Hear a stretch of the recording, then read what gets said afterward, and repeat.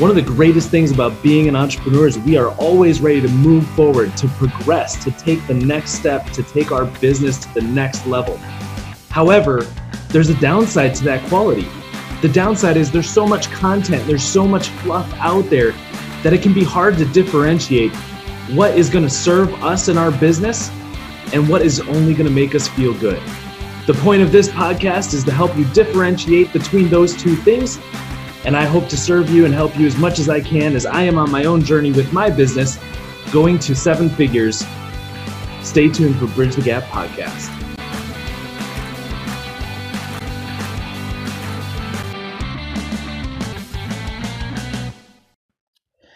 Hello, everybody. Zach here with the Guide Marketing Podcast.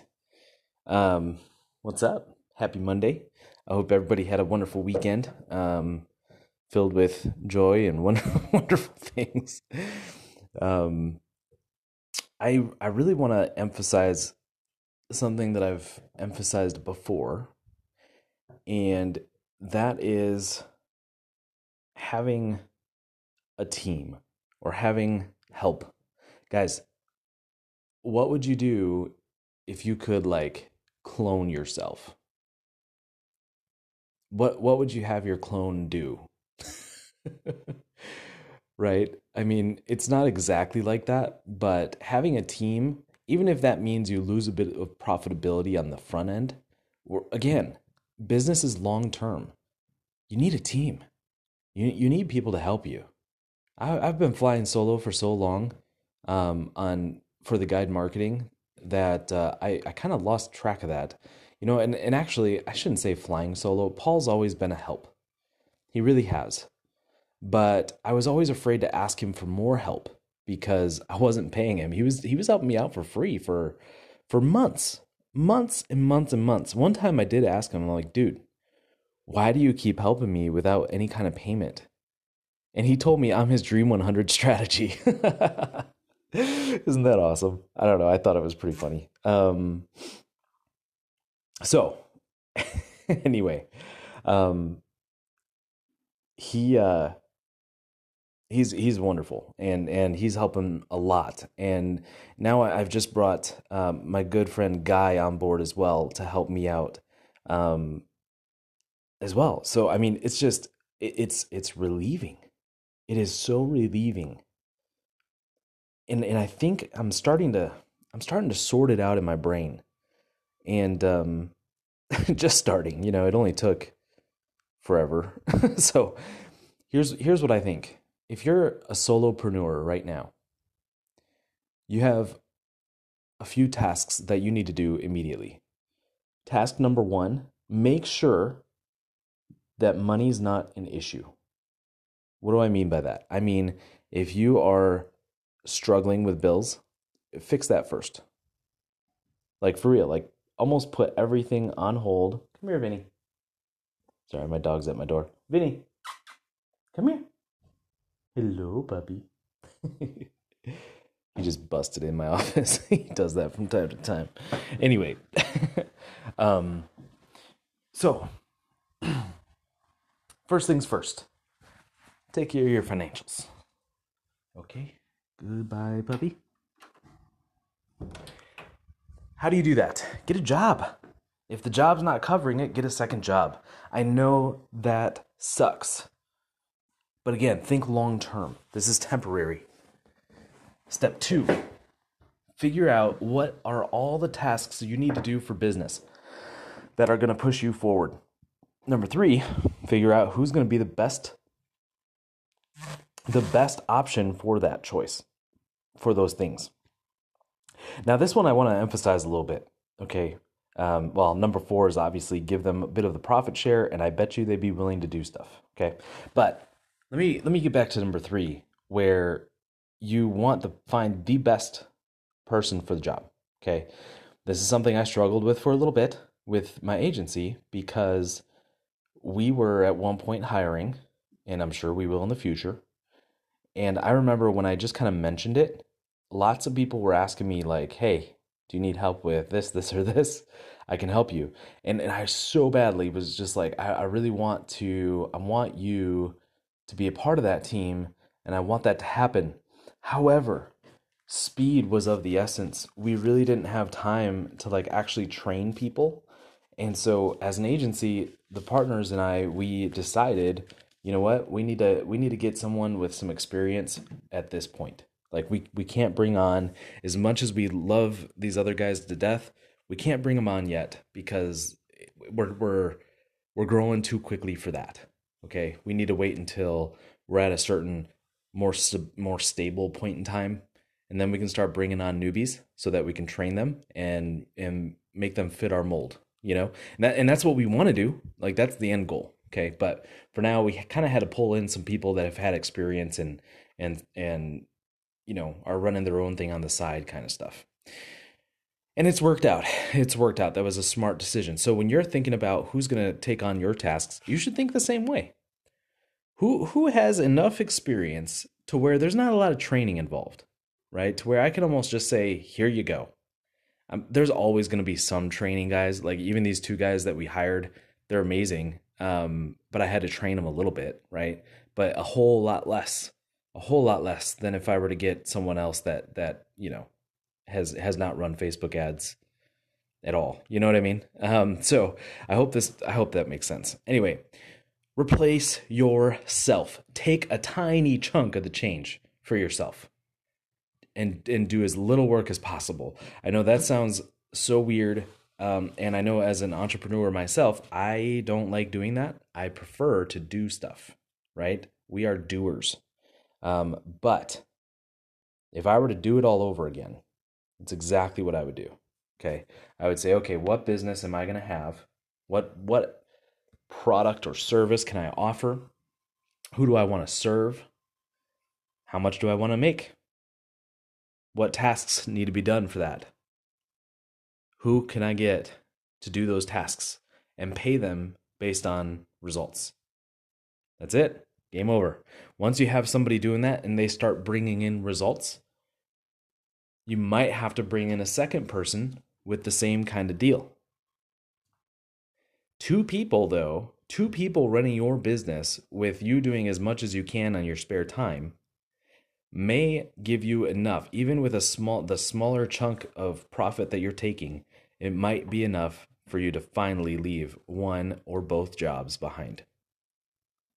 And then you just grow and scale and grow and improvise and innovate and constantly learn and think. Be creative. What do you do to stimulate your creativity? I'm going to be jumping around a little bit. I really want to focus on that partnership thing, but mini tangent. What do you do to stimulate your creativity? To look at things from different angles. You know what I do? And it's pretty nerdy. I'll admit it's a nerdy activity, but I love it to death. I guess there's two things I do. One is I absolutely love playing the card game Magic the Gathering. And one of the reasons I love doing it is because it is so freaking like spontaneous, not the right word. Things happen in that game that come out of nowhere. Like basically, guys, the point of the game, each player has 20 points, and every time they get hit with some kind of card, their point value goes down based on what the card was until you get down to zero. The first one that gets down to zero loses, right? And so the point is not to get down to zero. But what's awesome is there is plenty of times that I'll be playing that game and my health will be at 1. I will have 1, and that person knows that their next turn they're going to win. And I'll get one stinking card, just one. Turn the game around to the point where I again have 20 because I somehow got points, and they end up at 0. And that's happened the other way around too, where I get them down to 1 and I'm like, oh, I got this. And then I end up losing. That's what I love about the game. It forces you to think outside the box and based on the limited cards you have, how do you maximize their capabilities to get the result you want? Legitimately, guys, that's what goes through my mind when I play that game. Because I'm super nerdy and obsessed. But it's good. That's one thing I do. Another thing I really enjoy, I love watching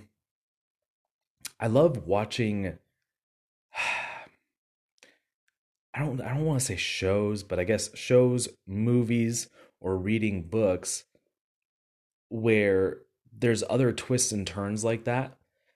Specifically, if somebody is obviously at a disadvantage and they turn it around, right? That's a classic underdog story. But I mean, I even love like my favorite villain of all time. Maybe not of all time, but my favorite villain is Lex Luthor. My wife says I'm a lot like Lex, which I think is hilarious. But anyway, what I like about him, the dude takes on freaking Superman. First off, like he's got guts. He knows like Superman, right? Like, come on, dude. What are you doing? That's not a very smart thing for a man to do against the alien that is Superman, right? I think he's got guts. I think he's got confidence. Not only that, but he innovates and he thinks outside the box constantly, consistently, in order to defeat a foe that is far more powerful than he is. And all he does is uses his brain, his ingenuity. Ingenuity? Yeah, I think that's right. Ingenuity. So I love that. I think that's awesome. My favorite book series of all time, from a like a non-learning standpoint, right? Like a fiction book, is The Wheel of Time. What I love about The Wheel of Time is there are so many intricate details in the plot and storylines and the creativity that went into that and thinking of all these angles and making it into a 14 book series where it is one continuous story blows my mind. That author is the most creative individual I've ever heard of or read about or anything. Far beyond Tolkien, far beyond that Rowling, like Harry Potter universe. Okay, like this guy Robert Jordan just completely demolishes both of them in terms of what his books contain. And that's one of the reasons people don't like his books actually is because they are so complex, but that's why I love it. And there's people in that book that are super powerful, like from a physical standpoint, like they can control the elements. And there's other people in that book that seemingly are not. Like there's a dude that literally is just a merchant who becomes one of the most powerful people by the end of the book. By the end of the whole series, actually. He's introduced in book 1 and he's like the biggest threat in book 14. I love that. Okay? I love that. I think it's creative. It really hones to me, I feel like it stimulates my brain to really think of solutions. And I tend to think of solutions that are a little bit, oh, no one would have thought of that before, or whatever. In I don't know. I don't know. It's a gift, but it's a gift that I stimulate frequently, all the time. Okay, like I play that magic game in the morning when I first wake up. It wakes me up, makes me think, gets me going. I read that book at night, the Wheel of Time book. It gets me going, right? I don't really watch shows anymore, but I used to, right? And I loved it. I just love watching shows where people have to think outside the box and solve these problems, and the most unlikely things happen. Love it to death. So, one of those things that you can do, guys, is partner with people, collaborate, find the right person. My only thought there is like make sure you have some kind of a written agreement, something written up to where everyone is on the same page. Anyone can walk away from the deal if they so choose, right? So that gives you the opportunity if that person is not doing what you want, or if they start going a little weird on you, you can always just say, "Hey, look, I don't think this is going to work out." Easy peasy. It's in the contract, right? They should be able to do the same. They should be like, if they want to, they can be like, "Dude, you don't do anything. I'm doing everything, and I'm not getting compensated enough for it, so I'm out." Right? They should have the right to do that, and you should have that written up in an agreement and specify certain terms. Now, I'm not a lawyer. I do highly recommend if you go to onlinegeniusacademy.com, look up a guy named Bob. Oh, I forgot his name. Um, Bobby Klink. Look up Bobby Klink, Klinck.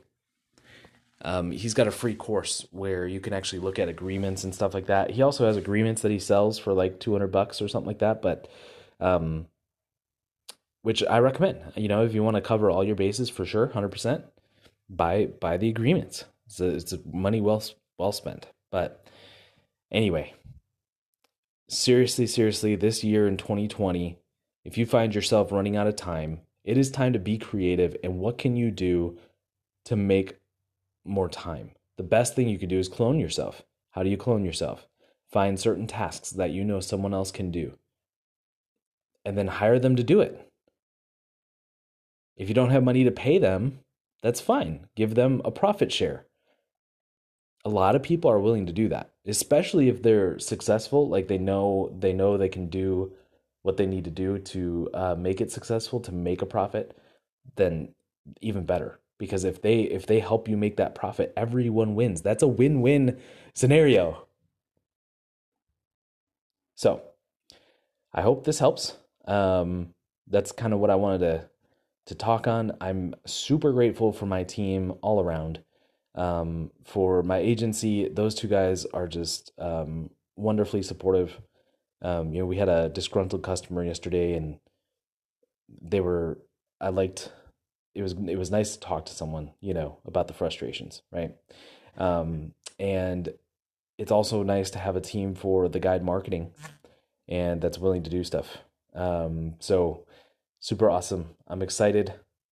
Things are going to be awesome this year. And thanks so much for listening, guys.